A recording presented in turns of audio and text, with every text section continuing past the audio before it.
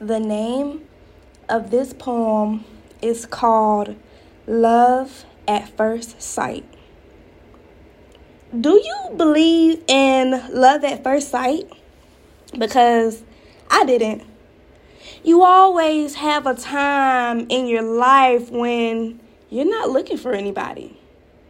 But have you ever looked up and that person was just staring at you? A room full of people, but it only feels like it's just the two of you? Well, yeah. This is how I met this next relationship.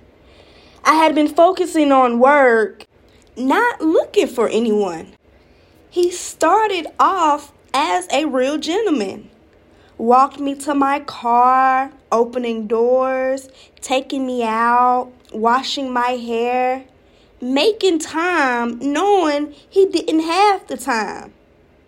The passion was real. So I'm just like, can you be my boyfriend? I don't want nobody else. Most would say this relationship was moving too fast. In a month, he was damn near moved in with me. The second month, he was meeting my family. So I asked, do you believe in love at first sight? Because I didn't. How do you look at someone and say, that's my person? Sign, Lise.